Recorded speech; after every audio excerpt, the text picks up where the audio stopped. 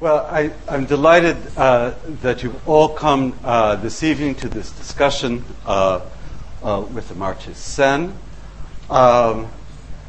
What we're going to do tonight is talk for about a half hour amongst ourselves, and the real point of this discussion is to engage you as well for a second half hour with questions, comments from the audience.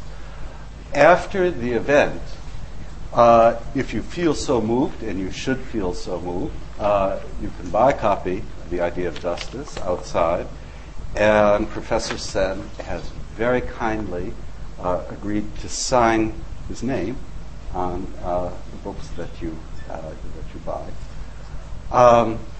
This is a real honor for us at the LSE. Amartya Sen is one of the great intellectuals of our time.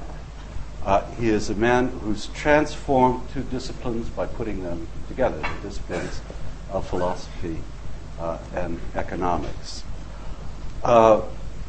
This book is both a summation of a lifetime's thinking and also a book that opens up many, many new questions about justice.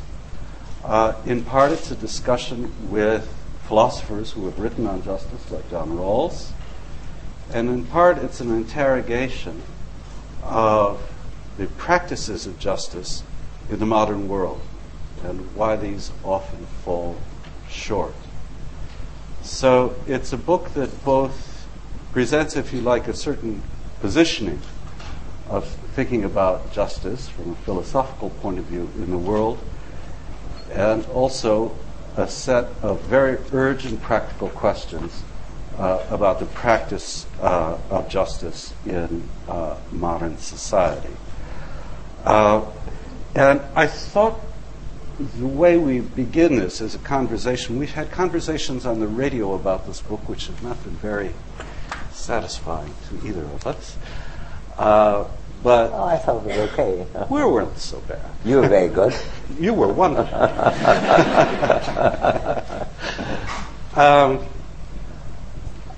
I wondered, I have a set of questions I would like to pose to you, but I wonder if, on the off chance that there's someone here who hasn't read your book already, if you'd like to say just something about, that gives us a kind of sense of the overview of what the project in this book is about. Okay. Well, the book is a book in philosophy, and it's about theory of justice. Am I audible? Yes. Okay. Right. No, you are. You can no, hear you me. are too. Don't argue with me already. You're fine. It's a book in philosophy which tries to engage on the issue of justice. The idea of justice, I try to argue, has been connected for a long time, not with the question of what is a perfectly just society, but with the question, how could you advance justice and remove identifiable injustices in the world. But both these trends of thought, asking what would a perfectly just society look like, as well as how would you identify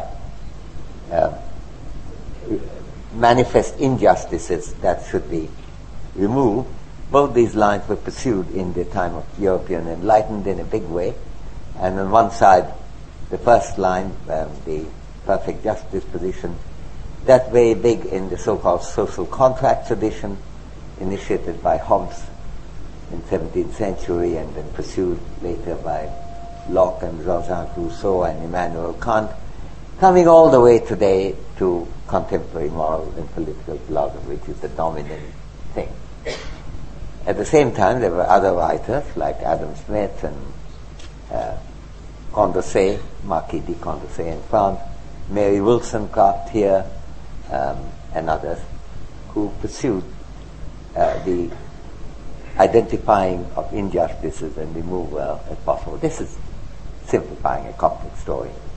Well, if there's a gripe in the book, it begins with the idea that contemporary political philosophy is almost entirely drawn from the first tradition and not the second.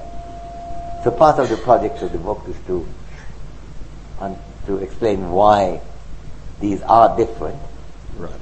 and why you can do one without the other. Why, when it comes to practical reason about what is to be done, it's the removal of injustice rather than dreaming about an ideally just society that demands our attention and has claimed to our attention, and see what would be the kind of approach that we get to public policy, the need for it to be based on public reasoning, the role of democracy in it, democracy seen in broadly John Stuart Millian term of being government by people and government by discussion. And at the same time, there are issues about how we can think about equity, liberty, and other questions that classically the subject of theory of justice have been concerned with. And on the way, I have to do some skirmishes, obviously, because I'm writing in a subject which is full of writings of other people, and many cases I can draw strength from them. Some cases I could pretend to extend them. In other cases I have to dispute them. So there is a combination of both. So that's the way philosophy books are often written, and it's not differently from that. And that's it about. And then it does try to discuss why identifiable injustices at the time when Smith and Condorcet and Wollstonecraft were talking about might have been the injustice of slavery, the injustice of subjugation of women, on which Mill played a big part in the 19th century, or the analysis of which Mill played a big part, or the inequality between the classes in which Marx was a dominant figure in the 19th century. But today this could be similarly the kind of problems today we have, continued hunger in a world of enormous richness, availability of medical knowledge which is not put to use because of bad organization about patent systems and the production and distribution of medicine, the absence of medical care and hospital facilities and guarantee social security for everyone, including medical security. Most countries in the world don't have it, and oddly enough, even the richest country in the world, namely Richard's, hasn't quite had it yet either, namely the United States, and that's one of the debates that's being engaged. So a lot of those debates which are going on right now is also the subject matter of my book. That it's not a book of public, it's not a manifesto. It is a book about how to think about it, how to discuss it. And similarly, the issue of continued prevalence of torture, sometimes practiced by the pillars of the establishment, such issues as tyranny and not allowing people to speak, arresting them if they have a dissenting view, not having a democracy, military government refusing to give up even when they don't have the support.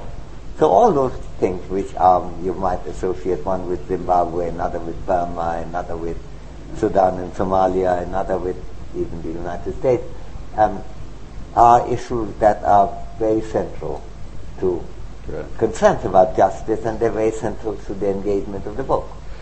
So your method, in a way, Amartya, has been to put first thinking about injustice before thinking about justice. That's quite an unusual method, in a way. That is that we think about what justice is by thinking about what injustice is before that. Yeah, I would claim that that's not unusual. You know, contrary to originality, the only thing I'm always claiming is that I am in the tradition. And Well, that's maybe not accurate, but well, but what tradition would you put that in? Well, take Adam Smith. Right. This happens to be the 250th anniversary of his first book, Theory of Moral Sentiment. In fact, there is going to be an anniversary edition in which I've been privileged to write a long introduction discussing Smith's ideas. He doesn't, unlike Kant and Hobbes, doesn't spend his time discussing what an ideal just society would look like, and doesn't really believe that there would be enough agreement on that anyway, and you won't be able to implement it anyway. The question is, what are the things that are intolerable? And that is a way of looking at injustice. That's what Mary Wollstonecraft is about. Right. Vindication of the rights of man, which is a letter addressed to Edmund Burke, wondering how could Burke support American Revolution without at the same time making clear that American blacks, African Americans, have some rights which the Declaration of Independence may have in principle accepted but done nothing to pursue. Her second book, The Vindication of the Rights of Woman, is addressed to a French member of the nobility, very important, actually French leader at that time, very important at that time in 1792, just after the revolution, asking about why so little recognition is given to women's rights in the Declaration of so-called Rights of Man, which is supposed to include both men and women. So these are grumbles. These are about injustice.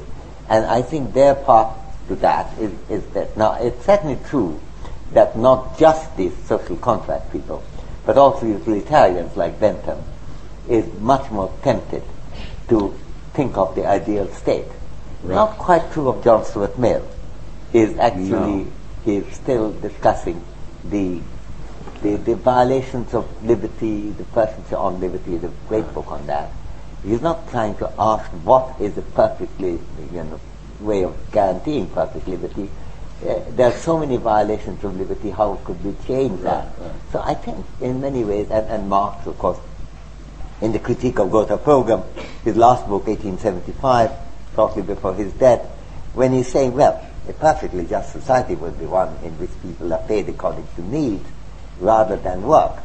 On the other hand, what we have at the moment in the world is neither, and lots of people are being exploited. They produce the goods and they don't get anything from it, very little, just survival. So what we need is to first change that. So he is trying to remove the injustice of people being exploited, right, without at the same time saying that this situation that would emerge after you do that would be a perfectly just world. Indeed, he described the right based on labor to be a bourgeois right. That's in the Critique of Gotha Program. And he's not disagreeing with the German Workers' Party, of which this is a critique. That was the Gotha Program, right, of which the book is a critique. And that in that, what he's saying, that would be an improvement, removal of injustice. But don't imagine that that's really a just world. A just world is when people's needs are so well recognized, when people are so much socially harmonized, right, then they can do these things without inequality and without the incentive requirement. The issue that is raised again as a critique of John Rawls by G.A. Cohen, Jerry Cohen, a close friend of mine, the Chichele professor of social and political philosophy in Oxford, who died, alas, in August, in the summer. And that issue has remained, but Jerry actually is sufficiently impressed by the justice theories to ask what would a perfectly just society look like, and he said that it won't look like what Rawls described that, because he played such a big part in the incentives, and why would he do that? Now, Rawls was making a concession to practicality, so he doesn't make a concession of that kind in other respects, like liberty. How would respect for liberty come? He would say respect for liberty come because in the social contract they've already agreed. So what Jerry's point is, well, why couldn't they agree on not to go by incentives? If you're going to take so much liberty with human nature, then why can't it happen like that? Now, Smith is the one who believed that human nature is very pliable. It's not often recognized that Adam Smith thought that every human being born is actually have all much the same gifts. And it's only education and upbringing. He was the nurturist to the umpteen degree. There have never been as much of a nurturist as Adam Smith. But even that, he didn't think that it would be pliable enough to get there. But on the other hand, you can make the world much more livable, much more just, much more fair. That was the engagement. So I would say, Richard, that I'm in that tradition. I'd say you're in it, but I'd say that this, what you've added to it, which in my view is very original, is to relate this to the whole capabilities approach that you developed earlier in your thinking, and which is really a stress on the opportunity to become rather than on the nature of being, if I can put it in a kind of nutshell. That's quite a different approach, because it looks at it tries to understand what the development of people's capabilities implies as a process rather than as a fixed standard of being. Yeah. You're quite right that that's an additional element, but that's also drawn from earlier writings too. Developed a lot. Aristotle discusses capacity, but I agree that it's very elusive. Fine. I give you the point that you've added very little to the debate. But the point is that, you're absolutely right, that what I was trying to do, in what way are theories of justice unsatisfactory? One of them is concentration on perfection, another concentration on institutions, and not on human lives. And that's where I draw a distinction that's quite classical in Indian legal and political philosophical thinking, namely the justice defined by the word niti, good arrangement, good institutions, part of them, and justice defined by the word nyaya, as to how does it work out, how do the human lives go. The Sanskrit legal theorists went on and on discussing what they call matsya nyaya, the justice in the world of fish. That is not a proper justice, because they thought that they believe in biology was that a big fish can freely eat up a small fish. So every small fish leads a precarious life. And we want none of that in human society. That's how it goes. And he said, we don't care how good the niti is. Fine arrangements,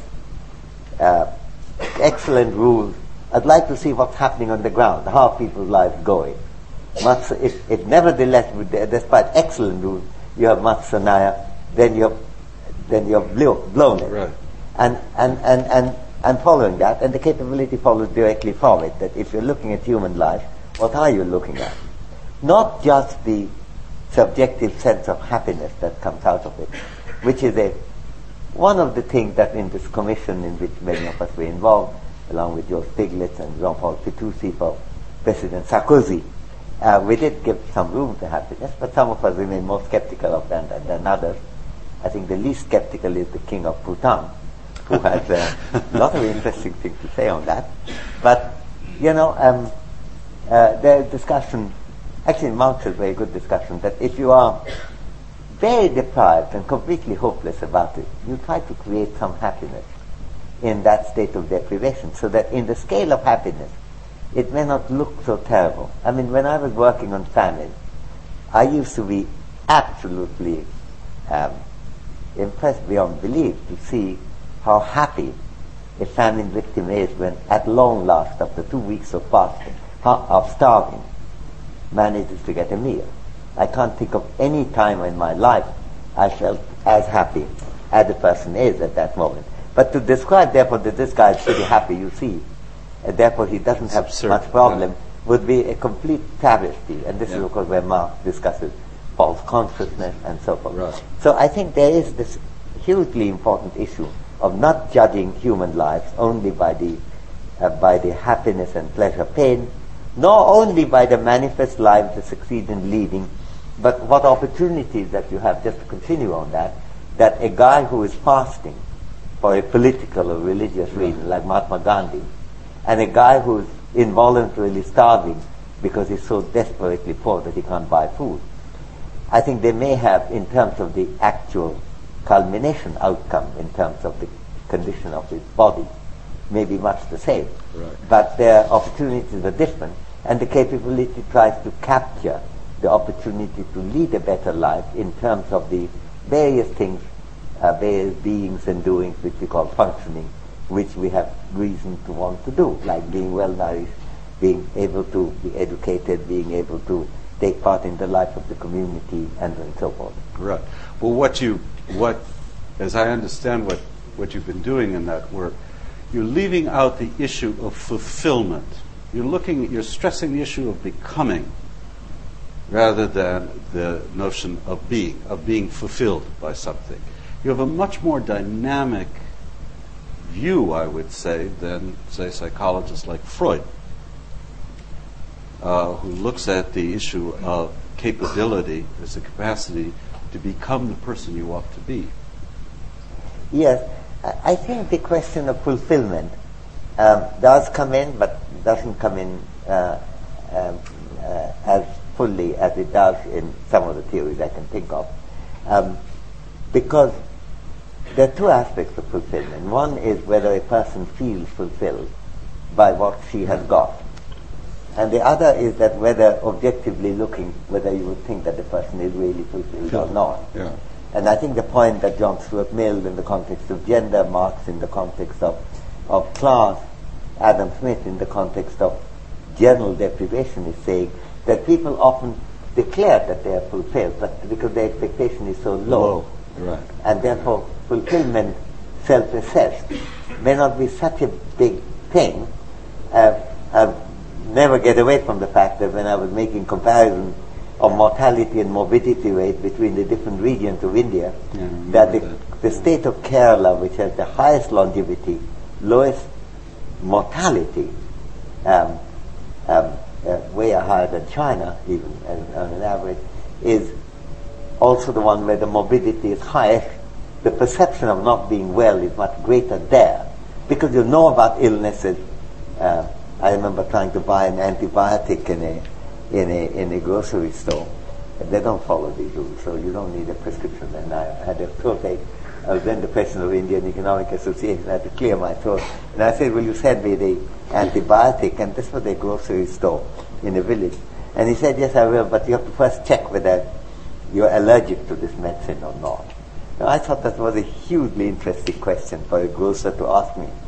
And I think what it indicated is that helps them to have a better life, because they're better educated, it's close to 100% literacy, but they're also grumble more.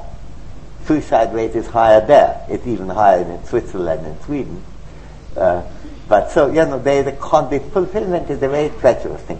Now, for its purpose, as I understand it, and I'm speaking here as no expertise on that, other than as the man in whatever it is, Clapham Omnibus, it just seemed to me that his purpose is quite different from that. He's not trying to assess how well the lives are going. No, he has a very different idea.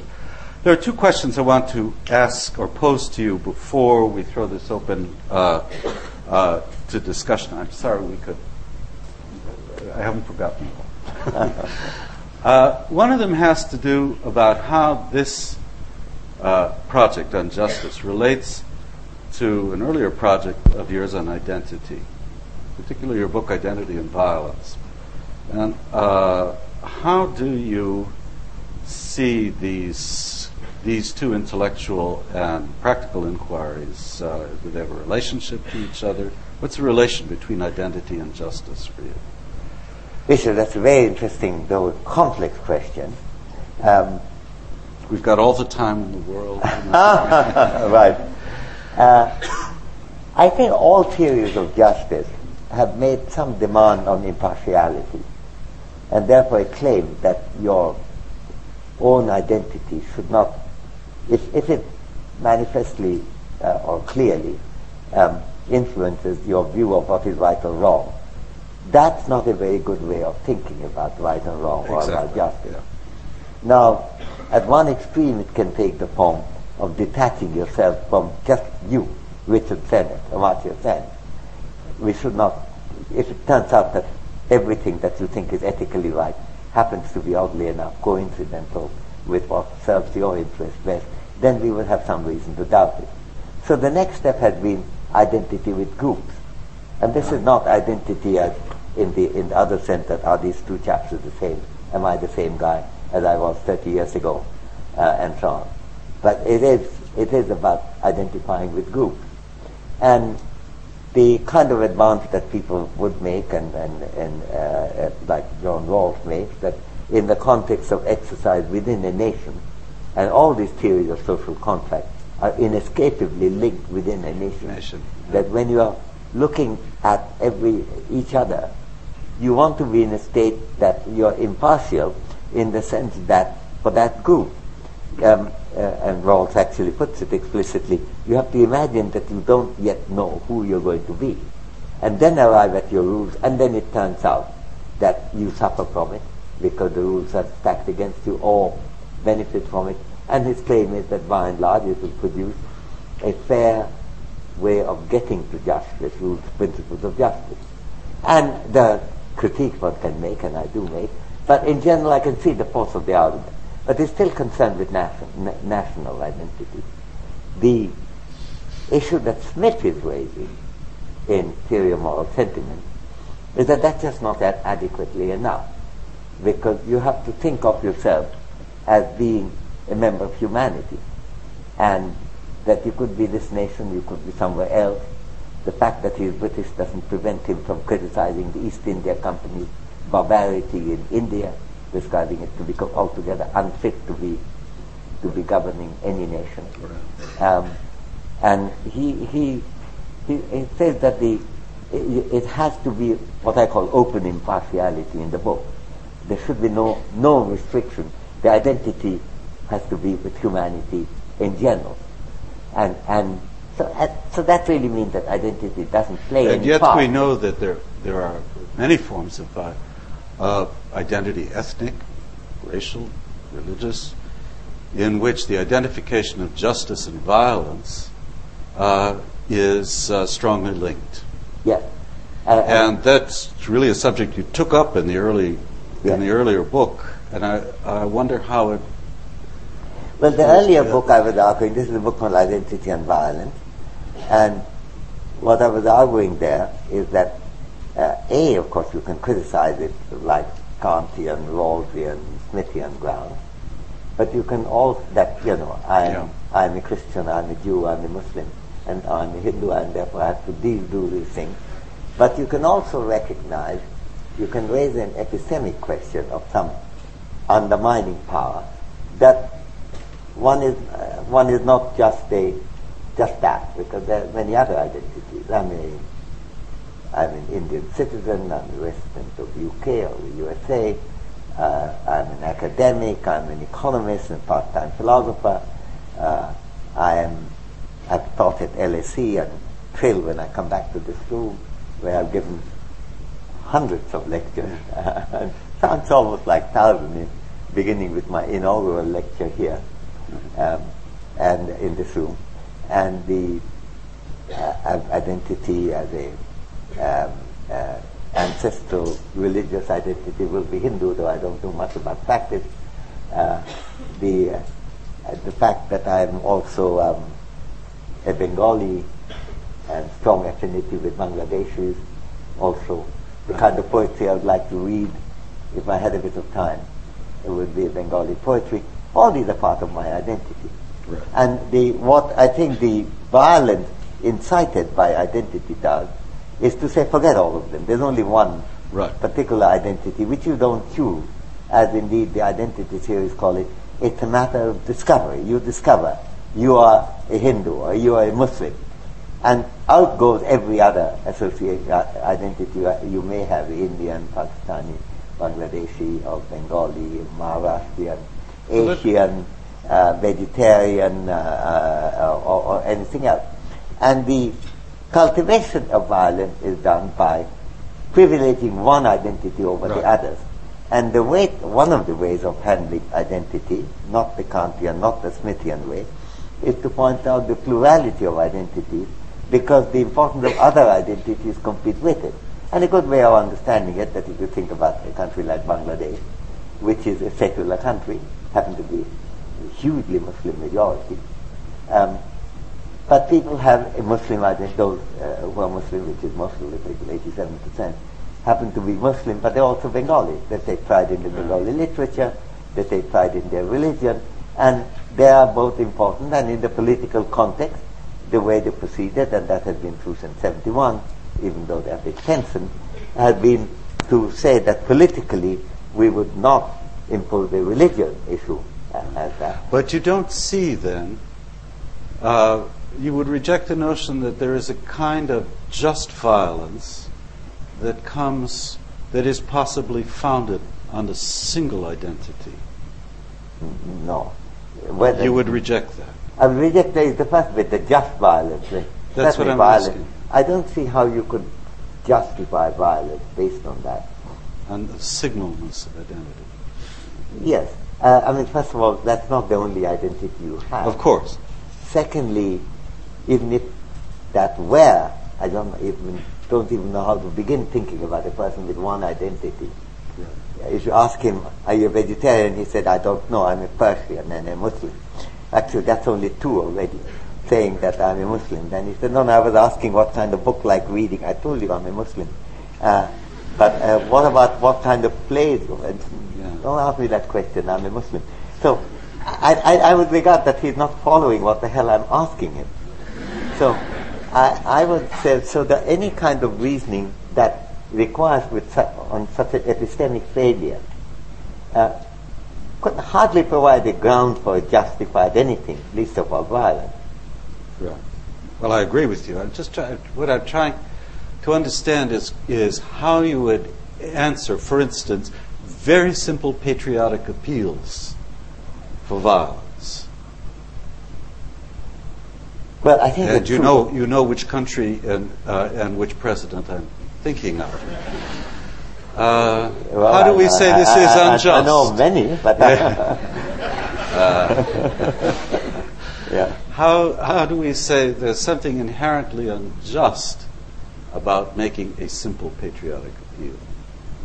Well, I think as far as the patriotic, now we move from the religious violence thing to as far as that is, of course, exactly and that's one of my critique of Rawls. I don't think we have enough cushioning against that, as there is in Smith, and as there is in Mary Wollstonecraft, and as there is in Gandhi, as there in among the Indian emperors I discussed, Akbar, Ashoka, and so on. There have been Buddhists, there might have been Muslims, there might have been Hindus, but there is a general statement that you have to transcend that, because humanity, everybody has that right. We are organized into different states. Well, that happens to be the case. On the other hand, the fact that somebody is a foreigner does not in itself indicate that you ought to kill him or anything like that. And of course, to be fair to the United States, I think I took it that you were assuming that was the kind of country. I don't know why you say it that. It's the only country that you have an immediate right to criticize, just the same way I find it much easier to criticize India than anywhere else. Yeah. I've just come back from China, and we were having a discussion on climate, and I mentioned why I thought that the Indian and Chinese position, that we should not, I agree that the climate deal has to recognize the complexity of poverty and development. But to say that we would never sign a contract, a global binding contract, seemed to be a mistake. My Chinese counterpart did not agree, and the Times of India rewarded me by saying that they would discuss this, and Professor Sen said that the Indian position was wrong, and the Chinese speaker, I've forgotten his name, said that the Chinese position was right. Now, since it was identical position that we were both discussing, you have a right to criticize America, and I think as you know, the war was a sort of disgusting mistake, and it's not just a mistake, a big mistake, a biggest mistake, and disgusting because the reasoning was so bad and so illiterate. And yet, it wasn't just saying that they're not American, therefore kill them. I think that's not fair to America, really. I think even after the Nadel-based killing, I'm not. I think the country did rise to a great extent, not to extend it as generic violence against Muslims. So I think inside us, I think Smith is right, that there is something that's cautioning us against that divisive Right. line of reason. No, I agree. And my why is that if a theory of justice is not doing it, where are you going to get it? Smith said if Aristotle and Plato are imprisoned by it, this is serious business, because you can't think of a better guy than these people. And how come they are so, Smith is discussing the practice of infanticide. He said that they're so used to this practice in Athens and ancient Greece that they can't think of a society which doesn't have that practice. Right. And Aristotle and Plato, how could they, with their humanity, end up defending infanticide on grounds of its public utility? Ignorance, not extending themselves enough, and therefore his device, impartial spectator, which is big in my book. You have to place yourself in the position of others, far away as well as near, and ask what would it look like when there's jubilation at capital punishment in Texas. You have to see yourself not only as a Texan, but what would it look like to a Briton or a Frenchman or a German or an Indian or a Japanese or a Brazilian, and so on. Right. The fact that the United States had more capital punishment each year than every country in the world, with the exception of only 3 countries, namely China, Saudi Arabia, and Iran, puts it in a very peculiar company, especially in the context of the war that you were talking about Right. just a few minutes ago.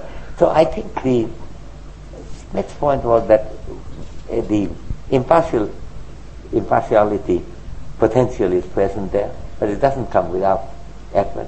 And the role of a theory of justice or theory of practical reason, broadly speaking, theory of moral sentiment, is to cultivate the moral sentiment, cultivate the argument. Right. I see my book as a small contribution to do that in Smithian lines. Okay. I emphasize again.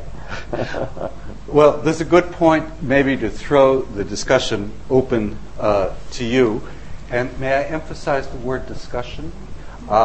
If you have from the ground that we've traveled so far a question to pose or a brief comment, could you do so? I'm very short-sighted, so you have to raise your hand so I can see you.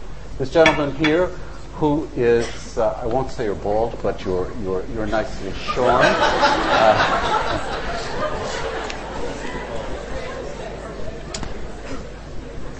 As society's been getting richer over time, do you foresee a time in the future when society stops focusing so much on generating more wealth and instead shifts focus to dealing with the injustices in society?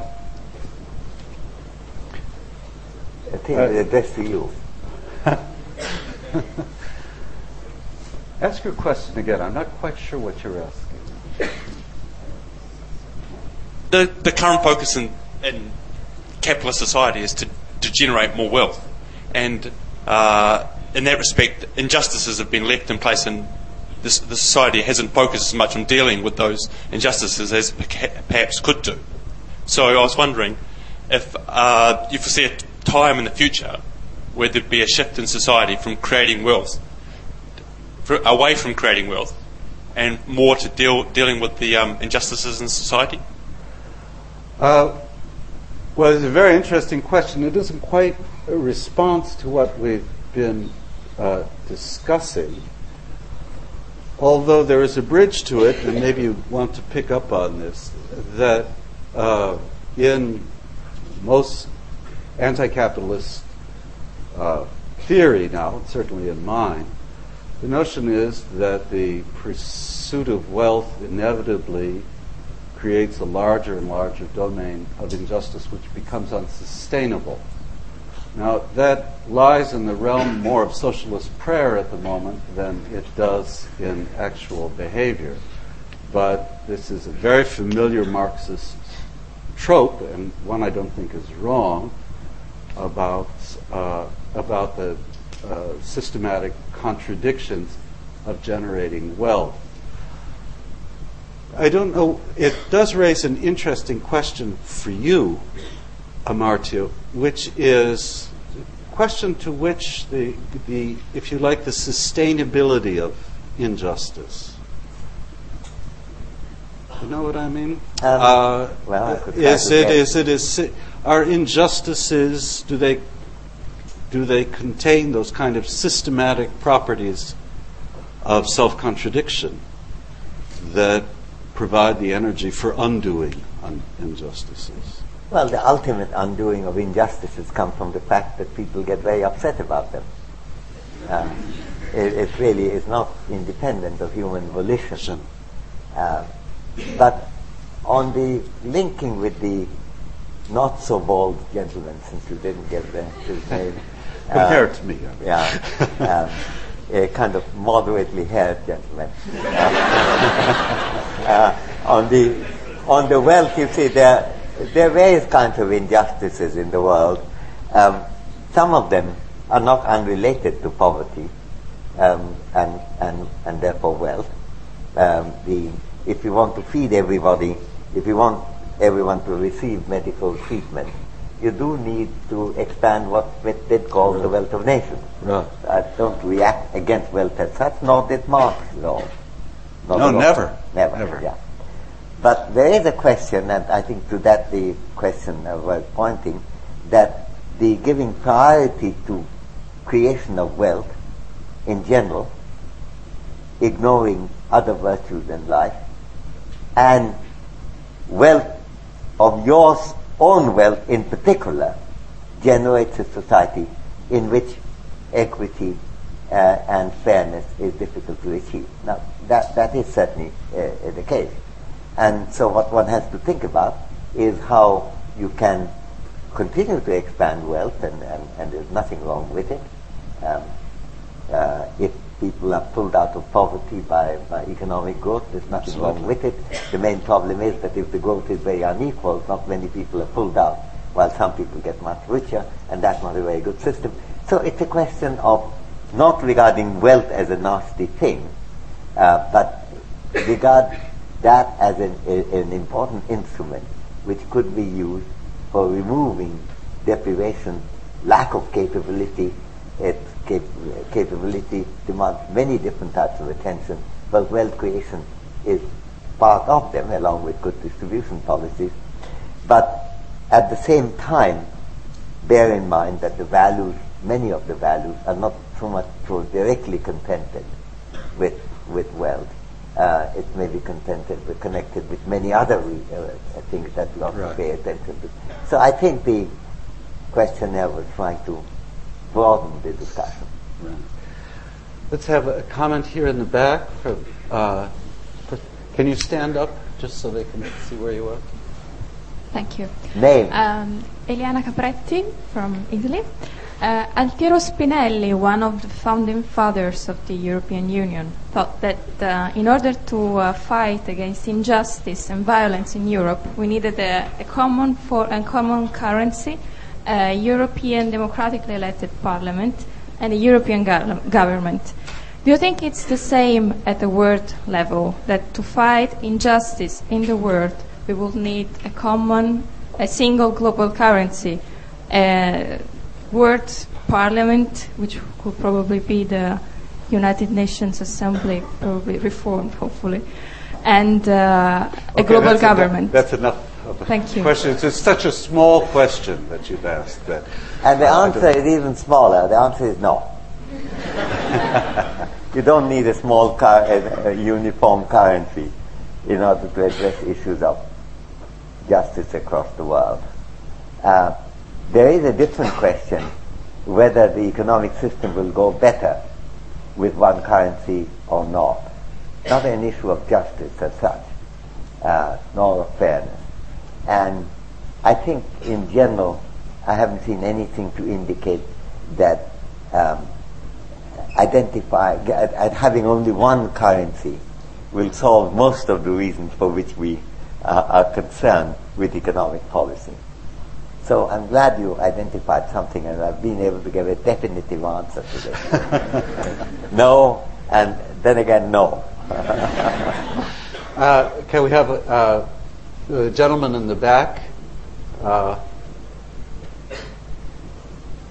we'll take one more.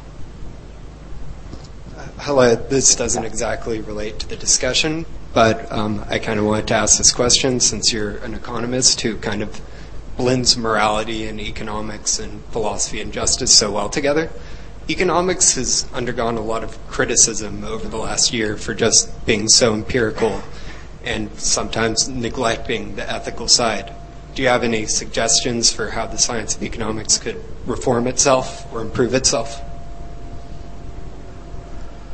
Yes, I think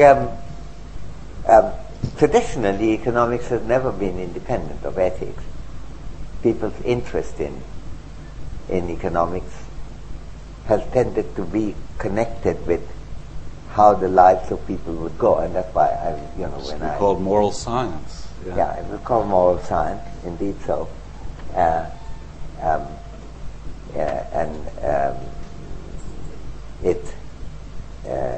It has ethics involved in at least two different ways, that in judging what kind of policies to have, the subject matter for economic thinking, you have to have some idea of what is it that you're trying to do. Therefore, ethics comes into that.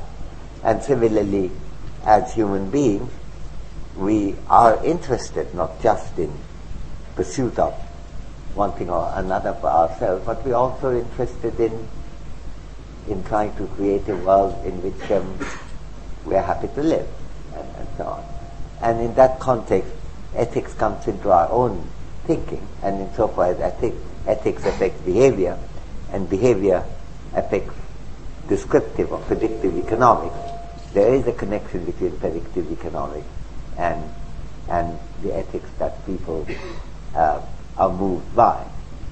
Now, if we look at the crisis last year, I don't know where even to begin, but if you wanted to see, I did have a paper in the New York Review, saying around March last year, I've forgotten the title, something like, I think the word crisis figured in it, and capitalism figured in it. These are all good words. Yeah, they're descriptive words of some kind. But I think there was a failure of policy. You see, the post-World War, late 40s onward, after the First World War, there was a period of huge synthesis where you expanded the market economy, you expanded the state. You had National Health Service, you had pension system, Social Security, you had all kinds of unemployment benefits which you did not necessarily have earlier. And that combined system generated both a fast rate of growth. There would still remain a lot of pockets of deprivation, but it was those countries which were successful, like Europe and America, were proceeding fine. Then there was a sudden misdiagnosis in the US case, beginning with the Reagan era, that all the successes were due to the market and all the limitations were due to the state. So then you said that what you have to do is roll back the state and everything will become fine. And then in America, in England the story is different. The Thatcher period is the corresponding thing to look at. But if you look at the US thing, then successive administration, including democratic ones like Clinton administration, removed as many controls as possible. Just to give an example, something called credit default swaps.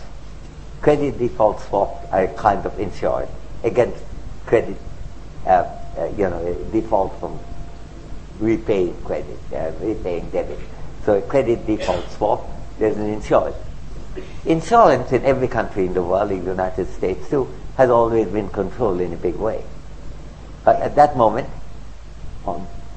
pegged on by the thinking of which the Reagan administration was the first expression, but this time during the Clinton administration in 2000, they decided that credit default swaps are exempt from insurance regulation.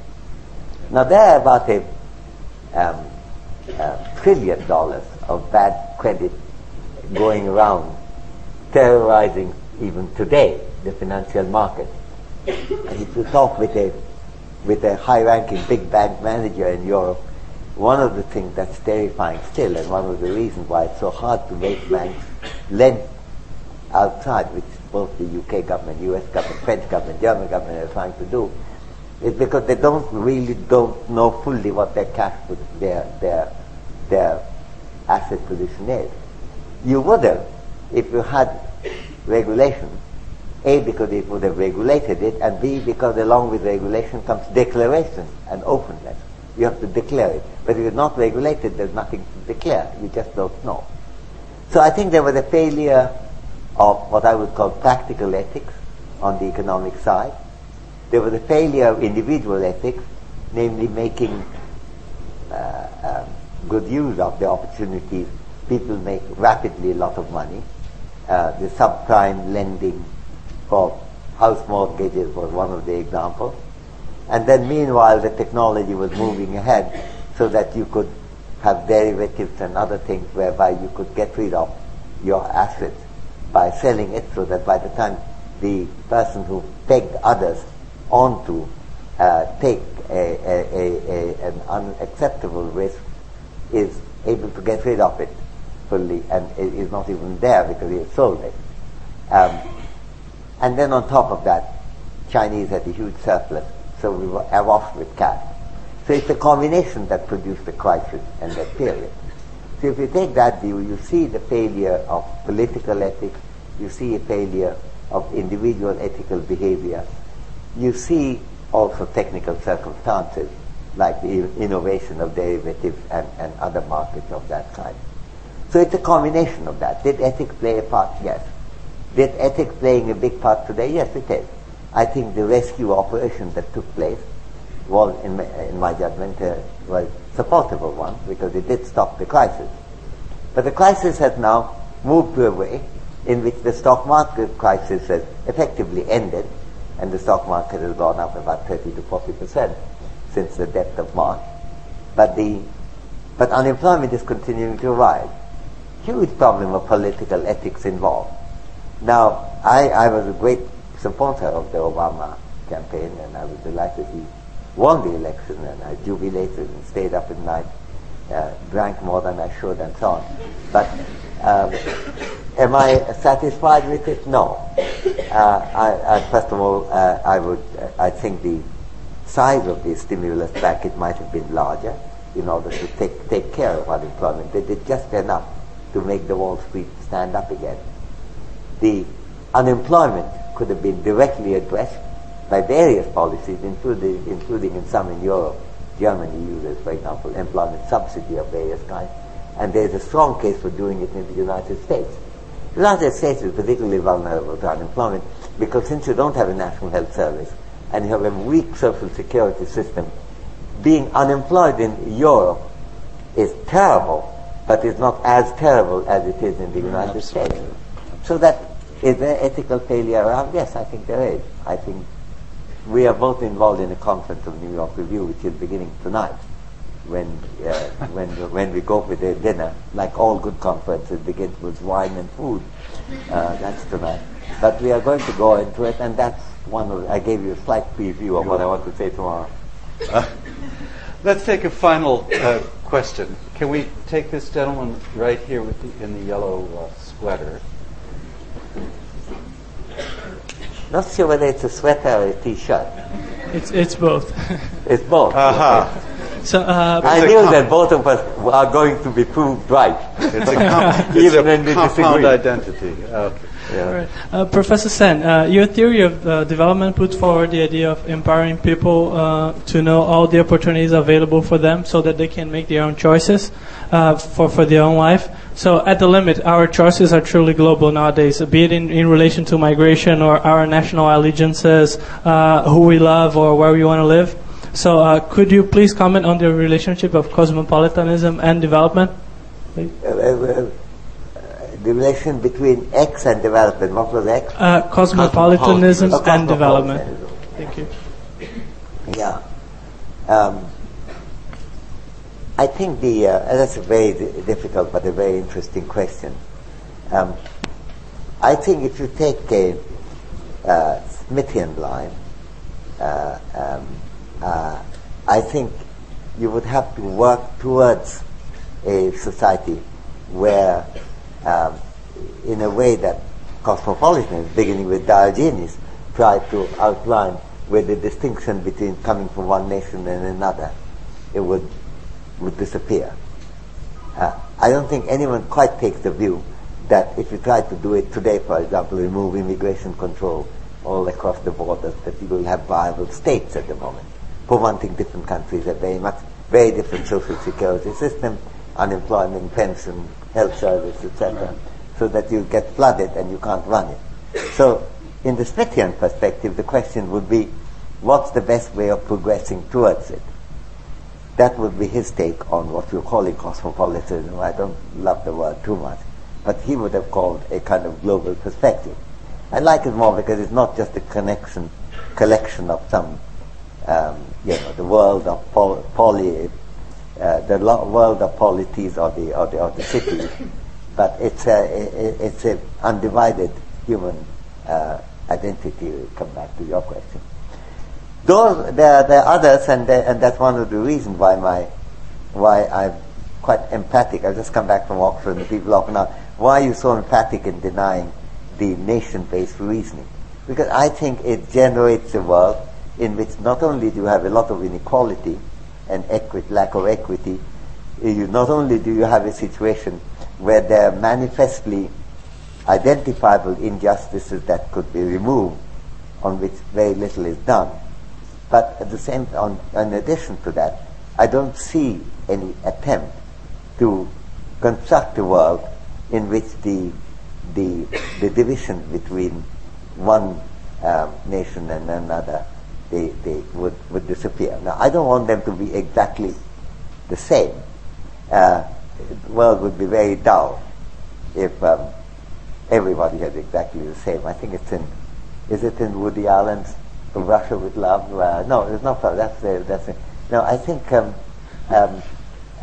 was it? Love and Death, I think, is that when we are dealing with a question of taste, and I think that this is a man who is sometimes a Soviet nobleman or a Russian nobleman out of Tolstoy, and sometimes a New Yorker. And in one context, he's talking about a restaurant he's strongly recommending, and he's saying that, well, it would be good if everyone recognized that. Then he said, my God, but if everybody wanted to go to that restaurant tonight, we would have a dreadful time. Now, the viability of society depends on our having tremendous taste. I mean, the simplest example is that it's fantastic for the world that some people like cities, like I do, and some people like living in villages.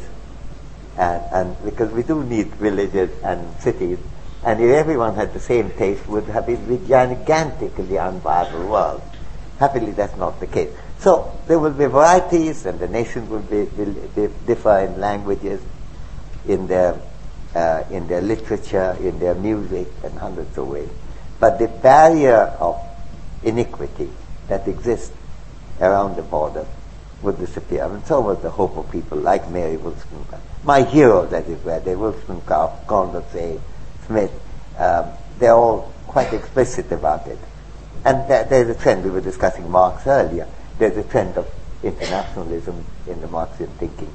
It's very recent now to turn that into a kind of culturally conservative, inward-looking, post-Marxist, as it were. So I think that's the way my thinking would go. Again, Richard would criticize me, and he would like me to claim more originality for it, but I think I'm a well-worn part of people like Smith taking that view, that don't jump into removing national barriers today, but for God's sake start criticizing your nation for their failures, and Smith did, and so did Burke, about Britain's failure in the context of the Indian Empire, and at the same time recognize its reality, but see how you could make the importance of it go down and down over time. I think that would be my take on that. And I think if your yellow pullover doesn't accept it, at least your yellow T-shirt should accept that answer. Well, with that, may I ask you all to join me in thanking Amartya for coming together.